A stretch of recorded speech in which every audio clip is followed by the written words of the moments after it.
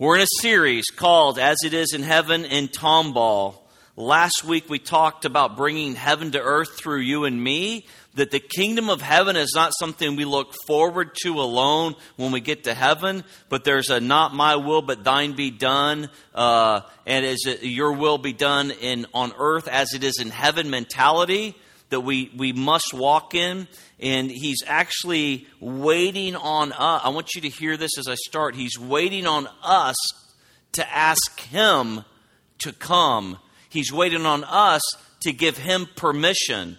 He's already given us permission to lay hands on the sick and have them be healed, to lay hands on the demon-possessed and have them be released from the demonic. He's already given us permission, and what we do, we often wait, and we say we're waiting on God.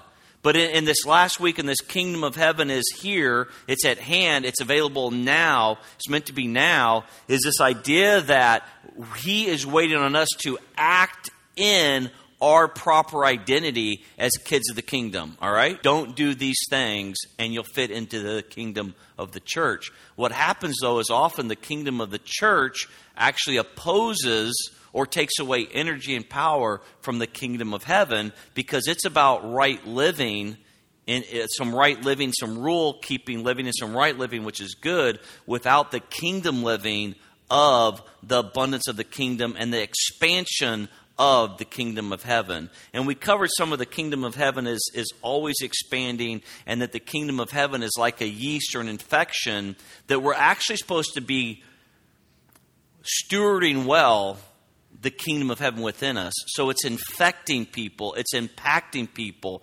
Mostly what we're taught in the kingdom of the church is to stay away from bad yeast, okay? To stay away from bad things. But in the kingdom of heaven, we're like the good thing that is within me is so much greater than the bad thing that's in the world. So watch out world instead of watch out kingdom. All right? So I want to get some of that straight. And in Exodus chapter 33 and a couple other scriptures, we're going to take a look at the kingdom of heaven and God's presence here on earth, about the kingdom of heaven coming to earth to visit with Moses, and that most of us might have an Old Testament view of the kingdom of God or the presence a bit more difficult and makes us more responsible for stewardship in a couple different ways. Now, before we get to our scripture, the scripture's about a tent, about Moses going to a tent, okay? And so I want us to really get in our minds that this mentality of the tent, that we have to go somewhere to experience the presence of God, is not a New Testament concept. It's an Old Testament concept. The idea that I have to go to church to experience God or to hear God or to worship is actually an Old Testament construct that we don't bring into the New Testament. That doesn't mean we don't gather. That doesn't mean we don't hear prophetic words. That doesn't mean we don't worship together. I mean, I think that the Sabbath is meant to be sacred, that we're supposed to honor the Sabbath. But in the kingdom of heaven, there is no tent. All right? There's no tent mentality where I have to get somewhere to get to God. And we see this a lot in like epic adventures. You're like struggling, the nation's downtrodden, and you have to get from this bad place into this good place, where in this good place there's a secret sword or there's a wizard or there's something there that when I get that, then everything else will begin to get better. But what I'm saying is we already have that secret sword. We already have that special relationship. I hope you didn't hear me call Jesus a wizard. All right? But we already have that now. It's not we get that later. It's not we get that when we get that. We have that now. So in the church in the church or religious kingdom, there is a temple you need to get to, and it's the First Church of blank, or the Assembly of God blank, or the First Baptist Church of blank. It's where the right things are being talked about and people are living right. That's the church kingdom. In the kingdom of heaven, we look to have the kingdom of heaven within us and flow through us. That doesn't mean we don't go to church or anything like that. But what it does mean is the church takes on a new, fresh meaning. All right? So the church, instead of the church being a place we get to go to or we try to go to, we're getting to church as our goal. The church becomes a vehicle where the kingdom of heaven is then expressed on earth. Does that make a difference? So instead of the church being, I went to church, that's my goal. I went to church, I greeted at the door, I gave some money, my kid knows a scripture, and once a month I go to a men's meeting. That's my goal. I've completed the rules of the kingdom of church. But in the kingdom of heaven, there's this other thing where there's always expansion. There's always destruction of the evil around me as light infects and infests the world and all the poverty in the world and all the racism in the world. It begins to encroach upon all that and it infects that. And then the church then, instead of a place, a goal that I go to just to go and do my duty, it becomes a vehicle through which the kingdom comes. The kingdom of heaven comes to earth through the church. And that's us. We're supposed to bring the kingdom of heaven to earth through us in how we do our job and how we spend our money and all of those other things. So with the kingdom of heaven in our hearts and minds, church becomes a training ground instead of a babysitting club. So church becomes a training ground instead of a babysitting club. So we're not all coming in looking alike, acting alike, not getting offended. It's a place where we're coming in, we're trained by the fivefold ministry to go out and then do the work of the kingdom, to spread the gospel, to have healing happen in our own lives, in our own marriages, in our own children, and it spreads out to the children of our neighborhood. It spreads out to our friendships. It spreads out to anybody that walks into my home. The kingdom is being spread because I'm being trained. I look at myself differently. It's not I go to church and then I separate myself from church and I live my week out. It's like I go to church, I'm equipped, I get a kingdom mentality, and I go and I live in the world, and the world begins to change around me. And I wrote down with the measly 5 loaves and 2 fishes instead of a place of potlucks and pizza parties. So we're looking to take the little bit of sustenance that we actually have, because some of us are we think we have to have a lot, but we don't. We just have to believe in the little bit that Jesus gave us, that we can break that and share that and bless that, and it will be enough to feed the multitudes. And I want to believe that. I really do. I want to be a person that believes that how God made me was intentional for me to change things around me. Now I'm going to start with a couple scriptures from Corinthians. The first one is from 1 Corinthians. And this is a kingdom mindset. Before I get to Exodus, it's a kingdom mindset that I am the temple of the Holy Spirit, okay? So if I am the temple of the Holy Spirit, but I'm always trying to get to an actual church temple, then I'm always making a mistake and I'm pursuing something that's actually within me. All right? So I'm saying I need to experience God, so I need to get to a church meeting. Don't get me wrong. We need to pursue wherever the Spirit of God is happening.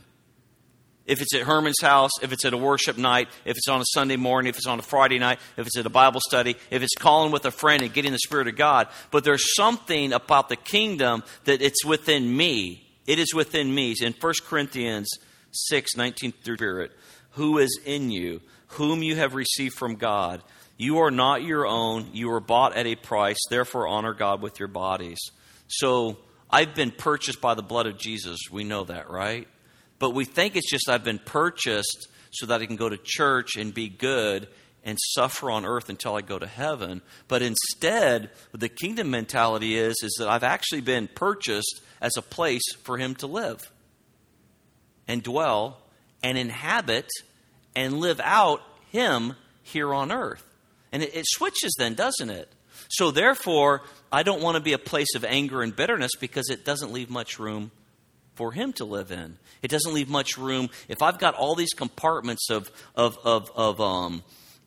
race and of identity problems and of sexual perversion, and then what I really am saying is I have a little tiny compartment for Him to live in, but that seed can never get light. It can never grow because it begins to wreck those things in me. But I've been purchased to be a housing of God. And then I live that out. And what the kingdom of heaven says is that we are to live that out. I'm not to hope that Buddy lives it out to become a great evangelist. I evangelize where I'm at. I'm not to hope that Dawn is supposed to be a healing evangelist. I'm to be praying for people to be healed. And I'm supposed to be asking everybody around me. So this is for us and me and you. we house our own spirit, and within this house is housed my spirit and my soul and the Holy Spirit. The Spirit of God is within me, and we're housed together. That makes sense, right? But then think of the conflict that causes as my soul continues to war against the Holy Spirit. As my soul, as my mind and my emotions, because of my rage or because of my wrong beliefs, that I won't submit over to the Holy Spirit. So my spirit is constantly beat down, often by my soul, or often by what my house is doing. What Paul calls here in this next scripture as my tent. My temporary tent often dictates what my spirit feels like and what my soul feels like. And so as we honor and we worship, as we physically worship and we physically give and we physically serve, something begins to happen to my physical house where it comes into submission of the Holy Spirit that's within me. And then my mind and my emotions often follow that spirit-to-spirit thing. So one day I will be released from this tent after it's destroyed. But while I'm here, and while I'm housed in this tent, and while the Holy Spirit is housed in this tent with me, it is my job then to serve and glorify God with my body. That's why my body. That's why I steward well my time. I look at my calendar and I say, do these things reflect the kingdom of heaven? Or is it all about me checking off my Netflix list? All about me checking off the new movie list? All about me doing what I want socially? Or is there some kingdom stuff week to week, month to month, year to year that my body is actively participating in? So in Paul in 2 Corinthians 5:1, again Paul, for we know that if the earthly tent we live in is destroyed, we have a building from God, an eternal house in heaven, not built by human hands. So we have always grew up with the mentality that there's a mansion for me to live in. So it doesn't matter what kind of crummy little building I live in here, I've got a mansion in heaven. But when you read this scripture, I get this different idea that it's an eternal house. It's a house made, it's going to be similar to a physical house, of course, but it's an eternal house. And in that house, it's not going to be fighting. My house at that time where my spirit and my soul is encapsulated, where I'm going, it's going to be set much more for me to not have all the distractions of my physical hearing, of my past experiences, of my flesh that wants to punch somebody, or my, things like that. That my flesh is going to be gone. There's going to be something else, and so it's an important thing for us to realize bodies. And when we think about, and whenever we read Old or New Testament, we always have to think New Testament about we are the temple. When we think worshiping, we need to think worship right here. When we think dedication of something sacramental or something special or something set apart, sanctified, we're not thinking a church building. We're not thinking church music. We're not thinking a musician. We're thinking us, me, my body, my mind, my emotions, lined up to the Holy Spirit, which is my Holy Spirit, my spirit, my mind and my emotions lined up, and then my flesh will line up to that. So we focus on the Spirit of God within me, not the sin that I'm participating in. So we've so long focused just on the sin we participate in, instead of focusing on the one thing that can actually change and make whole the sin that we're participating in. Because I'm sanctified by the one who lives within me. I'm not sanctified by how good I live my life with my physical body. I'm sanctified by the one who lives within me, and that begins to change everything as I focus on that. All right. Turn to Exodus 33. First, look at your neighbor. Point to them. You are the temple of the Holy Spirit. You have an eternal home in heaven. Point to yourself. I am the temple of the Holy Spirit. Point to yourself. I have an eternal home in heaven. How would you treat... Well, I don't want to go there. Okay, all right. Let's go to Exodus 33, verse 7. Now Moses used to take a tent and pitch it outside the camp some distance away, calling it the tent of meeting. Anyone inquiring of the Lord would go to the tent of meeting outside the camp. And whenever Moses went out to the tent, all the people rose and stood at the entrances to their own tents, watching Moses until he entered the tent. As Moses went into the tent, the pillar of cloud would come down and stay at the entrance while the Lord spoke with Moses. Whenever the people saw the pillar of cloud standing at the entrance to the tent, they all stood and worshipped, each at the entrance to their own tent. The Lord would speak to Moses face to face as one who speaks to a friend. Then Moses would return to the camp, but his young aide Joshua, son of Nun, did not leave the tent. Now, this is after Moses has gone up to get the Ten Commandments. This is after he's come back down, and all of Israel was got drunk, got naked, took their jewels off, melted them down, and made a golden calf and started worshiping it because Moses took too long on the mountain. All right? This is after God asked everybody to come to the mountain. And if you go to Exodus chapter 20 about the middle, speak on God's behalf. See, it's always been God's intent that every one of us sitting in this room would be able to speak to God. That every one of us would be able to have intimate relationship with God. All right? It's our own stuff that keeps us away from God. It's our own stuff that keeps us from hearing. It is not God that is not speaking to us.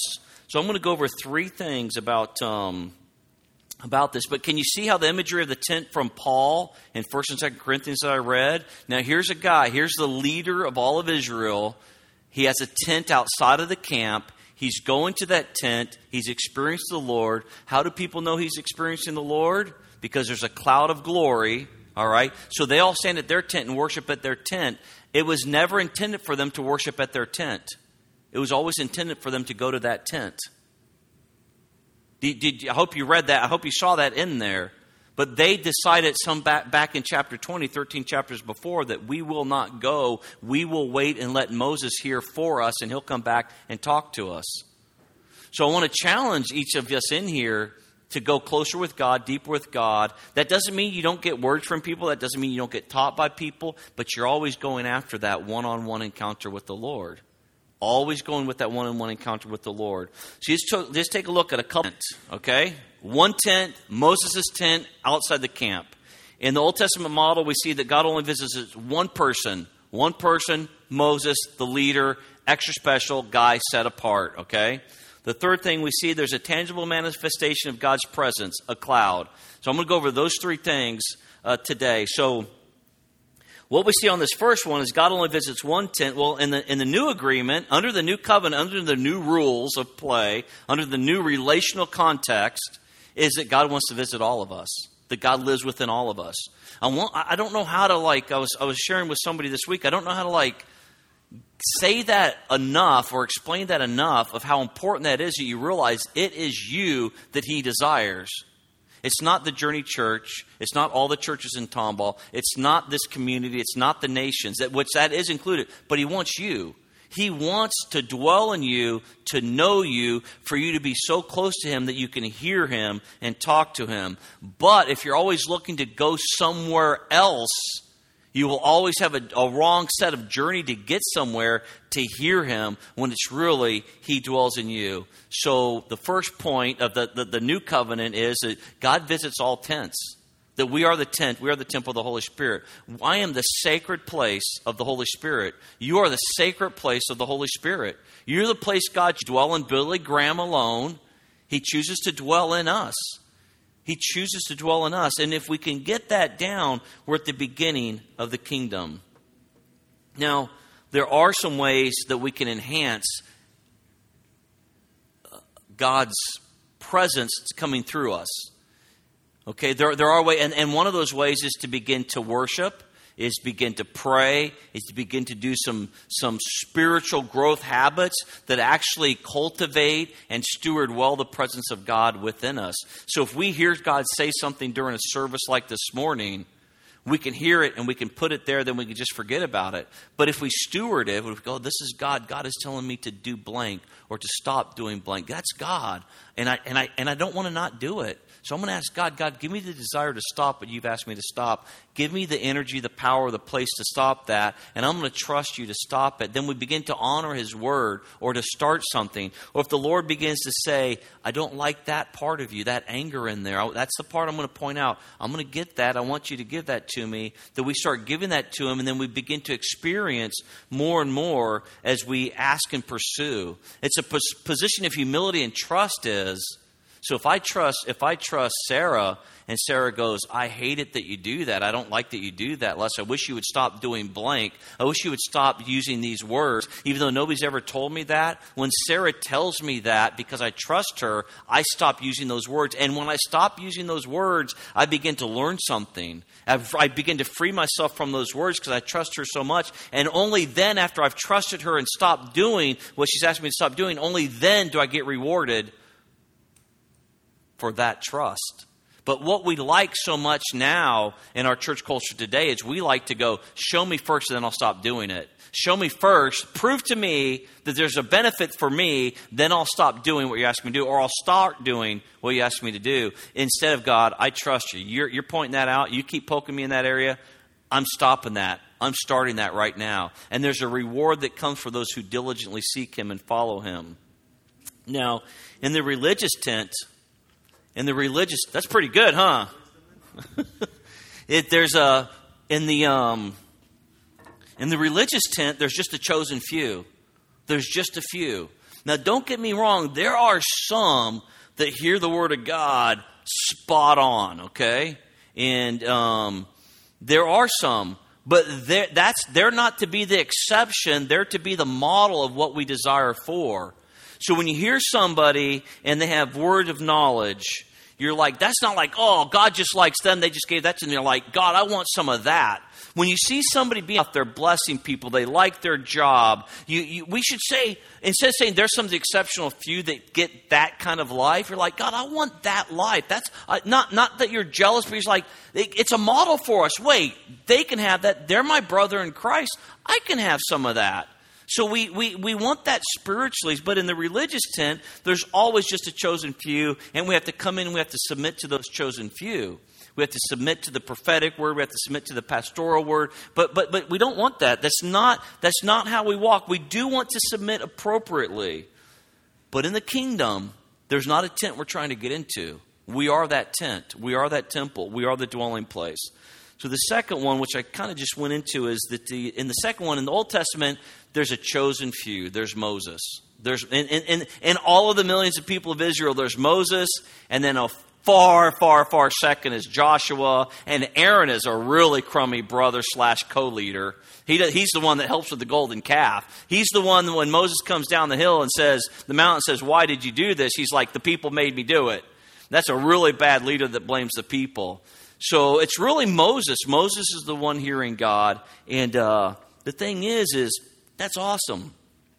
That's awesome. The intimacy, we can admire the intimacy that Moses had with God. But it's Old Testament thinking. It's not kingdom thinking.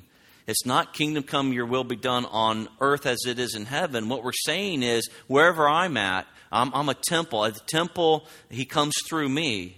He comes through me. It's not like whatever you want done, just let it happen, and I'm going to ignore everything I'm not a part of. I become a part of it. When I pray that prayer, I'm actually asking, what is my part? Is it a financial part? Is it a support part? Is it a lead part? What parts in my temple do I need to get corrected and lined up with the Holy Spirit and kingdom thinking so that I don't keep getting in my own way? So Moses comes out, goes to his tent. They all stand at their tent. And they do work. Don't get me wrong. They do worship at the door of their tent. All right? So way back there, Pat sees Moses. She's at her tent. So way back there. So we know because there's a cloud coming. I was reading that he probably went at certain times of the day so people knew when to go to their door, the tent of their door of their tent. They knew when to step out. They knew when to watch Moses. And they knew when the Holy Spirit came or when God's presence came. So I'm looking there, but I'm supposed to be there with Patsy.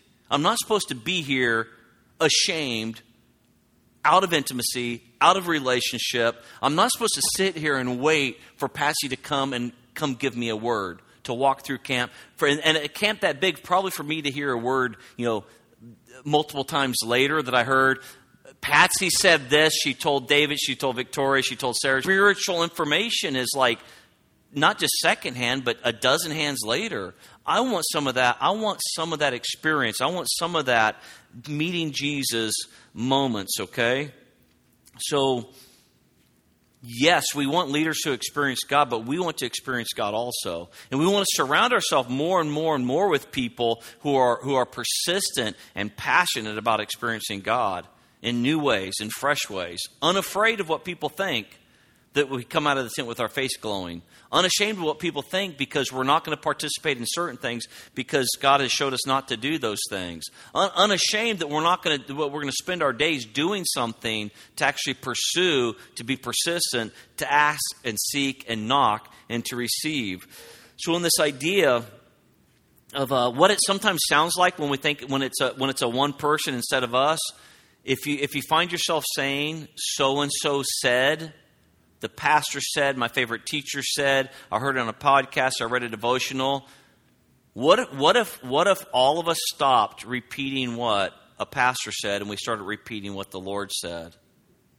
What if we let the pastors and the prophets and the apostles and the teachers tweak some stuff, lead us to some things, and then go further that week on Monday, Tuesday, Wednesday, Thursday, Friday, and hear God for our own and then say, I'm going to own this. You can still quote me. You can still say, I love so-and-so. They said this. And I do it right now to some favorite, two or three favorite guys. But what if you like you learn it though? You take it in and you begin, this is mine. The Lord is telling me this. You don't have to give credit to somebody who said it a month ago, but because you're now hearing God at a deeper level, what it looks like for you. For me, what does it look like for the kingdom of heaven to dwell within me and through me as a 56-year-old white male, married with 2 kids, living with his mother-in-law? What does it look like for me? Because if it looks like something for me, it looks like something different for you. Even if you're still a 56-year-old white male, living 30-something, not living with a woman, but married to the same woman. Let me get that straight. We've been married for a while. Sometimes she says too long. But and most of the time she says not long enough. She's like, I wish I would have met you sooner. Yeah, I'm making that up, but thank you anyways. So you think about that. What does it look like for you in your body? With your past experience to be the temple of the Holy Spirit. Think I cannot experience God because I did this yesterday, then that's a lie from the devil. That's a lie from the devil. You can't imagine the pastors I've worked for that have been anointed in the pulpit, and I find out later they're in sin.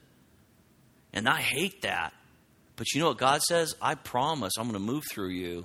And I'm going to give you chance after chance after chance. But most of us don't get that. That, hey, He living in me is bigger than I was yesterday.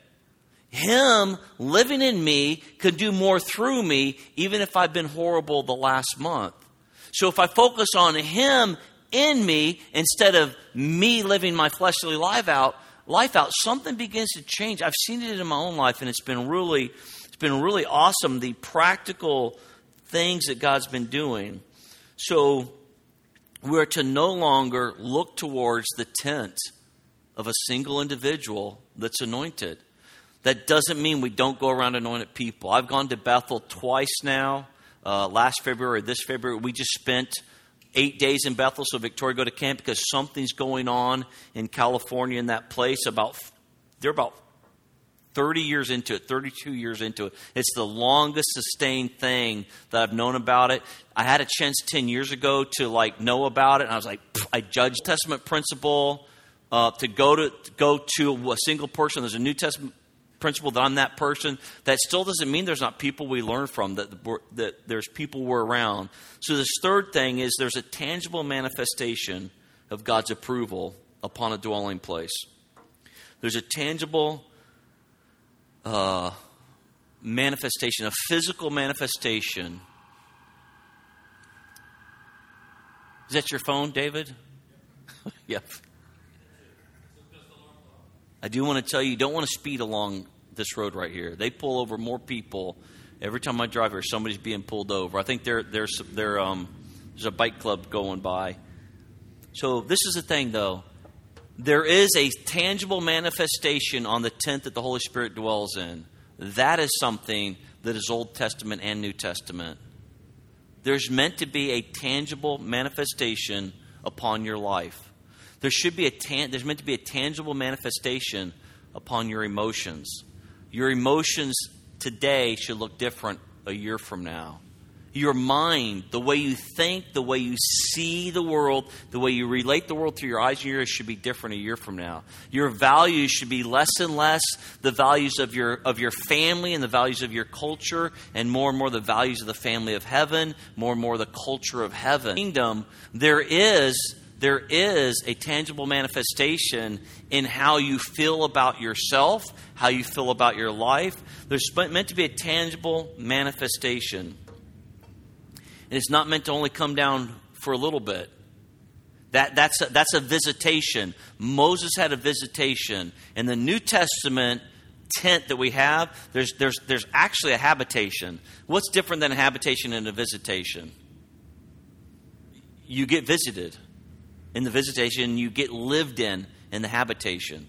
And somebody that's living with you is transforming how you're shaped and what goes on inside of you. Instead of I get visited and something happens and there's an awareness, but then he leaves, there's a habitation that goes on.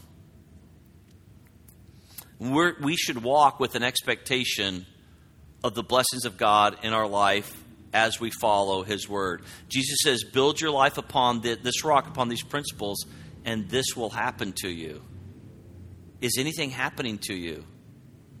If nothing's happening to you, then you're probably not living out further and deeper and stronger the principles of Jesus. If nothing's happening to you and you're not shifting, and you've settled, you've let God change you, but now, 20 years into it, 2 years into the presence of the Holy Spirit on your own. And at every age, we're meant to do that. So I was baptized in 1969. I got Spirit-filled with speaking in tongues like in 1976. I've been in church a long time. I was out of church for a short period of time. I started going when I was 13 on my own. My parents kind of drugged me to church a little bit, but not much. Thankfully, my dad, we'd always buy a house and remodel a house. So from like about 5 or 6 years old on until I was 13, I could make a choice. Go to church with mom or stay home and work with dad. And work with dad was like, you're going to tear out the sheetrock wall. And I was too young to like tear out the wall. So I could take a hammer at 6 years old and I'd get all the nails out of the studs, because you're all those old nails, and I'd put them in a 5-gallon bucket, or I'd put the sheetrock, I'd take it out, put it in the dump pile, stuff like that. I never chose to go to church till I was 13. It was always I'd rather work with dad. I'd rather do some hard labor with dad instead of get dressed up and go to church. What I do know is there's a constant press for me to live in the kingdom of the church instead of the kingdom of heaven. There's a constant press for me to live in religion instead of for me to live in relationship. A constant press. And what happens is we get tired in the kingdom. And then we go over into the kingdom of religion. We go over into the kingdom of religion opposes the development and the belief system and the culture of the kingdom of heaven, as does the kingdom of the earth. So we kind of flip back and forth. We're in church, we're out of church. We're in church, we're out of church. We're in church, we're out of church. But we're really meant to go towards the kingdom. We want to invite people into the kingdom. We want to live in the kingdom and from the kingdom. I think this is what happened to Israel in Exodus 20, is they get super excited that they're going to be able to meet God. And then they realize the perfection that God is. And they begin to shake and shiver with some shame. They begin to doubt that they're good enough to go before the Lord. And they say, whoa, whoa, whoa, let Moses go and do the talking. He can come back and share with us what God said. I think there's something that happens that we, because of our thoughts, because of our memory of how we've lived our life and how bad we are, when God begins to say, I love you, I care for you, my plans are great for you, there's life abundant and even more abundant, you can't even imagine how good it's going to be, how good it can be inside of you. You don't know what it feels like for depression to be taken away, but I want to do that for you. We're like, whoa, whoa, whoa, whoa. We begin to feel bad. We begin to press away, and we say, I'll take what the doctor's giving me. I'll take what the minister's giving me, but I won't actually relate to the Holy Spirit. So into the cloud more regularly. We're supposed to manifest the cloud through our life more regularly. I was sharing with somebody this week, and it's like 60, 68, 69 to about late or early 70s in the Jesus movement, the hippie movement on the West Coast. There's this guy named Lonnie Frisbee. And I haven't seen his documentary for years. There's a documentary on him. He didn't end well, but that doesn't mean that God didn't do something radical in his life. God radically saved him out of drugs. And he was in his early 20s, but he would walk up. He would see a bunch of teenagers or 20-year-olds, hippies, all on LSD and all just out of it. And he'd walk up and go, "Hey, hey!" And he'd get their attention. He'd walk up and he'd stand up on a bench or on a picnic table, and he would just say, "You know what? Jesus loves you." And Jesus would just come down and love all of them. And they would all experience Jesus. And then he would take them to church that Sunday. There's a denomination that got a lot of growth from Lonnie Frisbee there in California, in Southern California. And the thing is there's a tangible presence that's meant to go with us. It's not ooky, it's not icky, it's not spooky. I don't know, I was thinking icky. It's not spooky, it's not like I have to like conjure it up like a magic ball, but there's an expectation in me that I trust. And we're not always supposed to be, "Oh, come Holy Spirit, come Holy Spirit." We're meant to, in the kingdom, walk in some expectation that Holy Spirit is here. Holy Spirit is here. If Krisha and I are having a conversation, this is so hard in marriage. This is so hard with people you're close. The Holy Spirit's here. We might be ignoring him. The Holy Spirit's speaking. We might be shouting him down, but the Holy Spirit's speaking. The Holy Spirit, if we have in conflict, if I'm in pain, if I feel depressed, to believe that there's a Holy Spirit moment right here. As I'm walking in here, I just can't see this. And the kingdom opens our eyes more and more and more to this expectation. So we do invite, we do pursue, but what do you do when you've invited and pursued? You begin to believe, I can release the presence of God. I can release the kingdom right here. I can release his presence. I can release his love right here. I can cast the kingdom seeds out. People can trample on it. People can devour it and still be hungry. The devil can pick it up, but there's seed that goes out, and I can cast that seed out.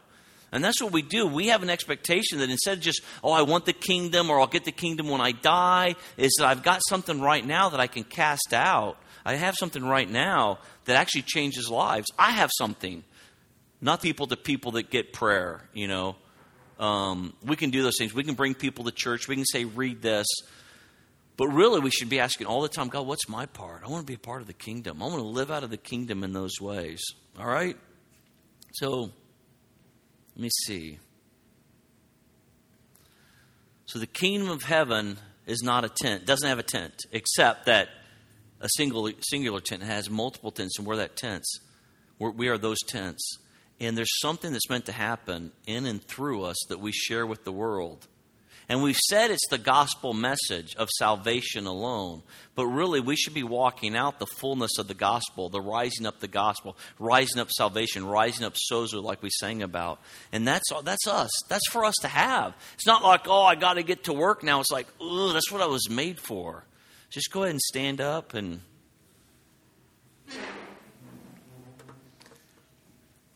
And Stevie, can you put on a little bit of music? I'm gonna end right here. So close your eyes.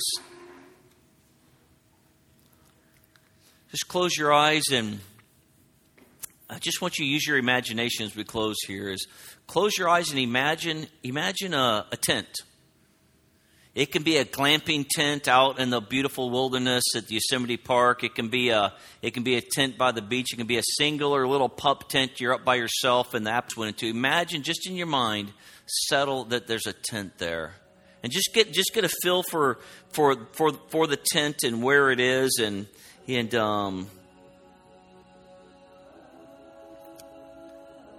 just have that tent in mind. And then begin to look at that tent and see that tent as you. That's you. That's your tent. That's where your mind and emotions are. That's where your will is. That's where all your memories are. That's where your experiences are. That's where your love and your hurt and your pain is, in that tent. So I want you to go to that tent. I want you to go to the front of that tent, but I don't want you to go in that tent yet. Now, I want you to actually be imagining these things, okay? I know it can be a little bit difficult.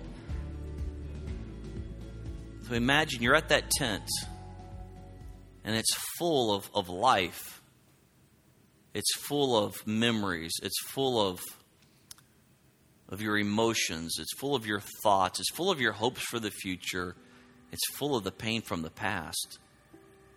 It's full of words that people have spoken over you, words that people have spoken against you. It's full of negative thoughts that you've had about yourself and your life and your future. And so, Holy Spirit, will you go in with me?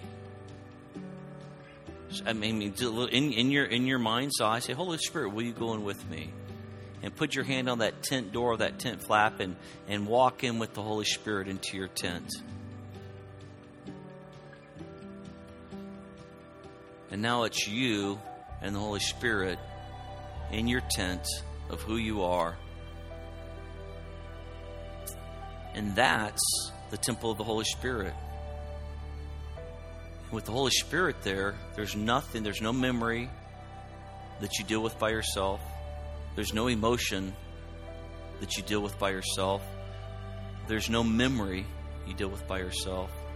There's no problem that you have to have an answer for on your own. There's nothing you need to be afraid of because the Spirit of God is there with you. And everywhere that your identity of who you are as a person has been messed up by the enemy, or even messed up by you, the Holy Spirit has restorative power, redemptive power to make it all new, to make it all fresh.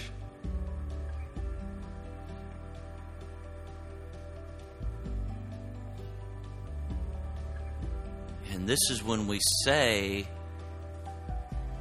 done. God, whatever emotion you want to take away, whatever you want to do, whatever you want to add to me, I want that. Whatever you want to give to me, I want that. Whatever you're asking me for, I want that. My bitterness, yes, take it away. I'm not going to hide it. Walk through that house. Walk through that tent. Say, Holy Spirit, what do you want? What do you want to take away? Yes. What do you want me to give up? Yes. But even more importantly, what do you want to give me? What manifestation of your presence do you want to give me? What healing do you want to give me? What memory do you want to redeem? What part of my life that's devastated do you want to restore? And then just that mindset that this is your temple. Father, this is your home. This is your dwelling place. And you're sharing it together. Your spirit united with His Spirit. And that's a beautiful picture of salvation. That's our beautiful picture of the kingdom and of eternity, of us dwelling together in the same place with our Father. Us is your tent. And we declare ourselves as priests and kings, and we declare ourselves as your children, as temples of the Holy Spirit, where you want to make a difference on this earth, in us and through us. And we thank you for that. We thank you for that. And we just ask for and we invite your manifestation of your Holy Spirit in our lives and through how we talk, through our language that only we have, and through our personality. We ask for a kingdom thing to begin to happen through us. So we see our jobs differently. We see our homes differently. We see our talent and our personalities differently because we're listening to you dwelling in us, and we're speaking to you at a deeper level, at a different level. So, Father God, we just bless every person in here. Bless every person in here with an abundance of goodness, an abundance of your presence, an abundance of your anointing and favor in their life, that it would impact every area of their life, body, soul, and spirit, mind and emotions, relationships, jobs and finances, that there would be an increase in our finances, there would be an increase in the favor, there'd be a tangible increase, that we would begin to trust you more and more and expect more and more of ministry, more and more of work, more and more of the right. Amen. God bless you.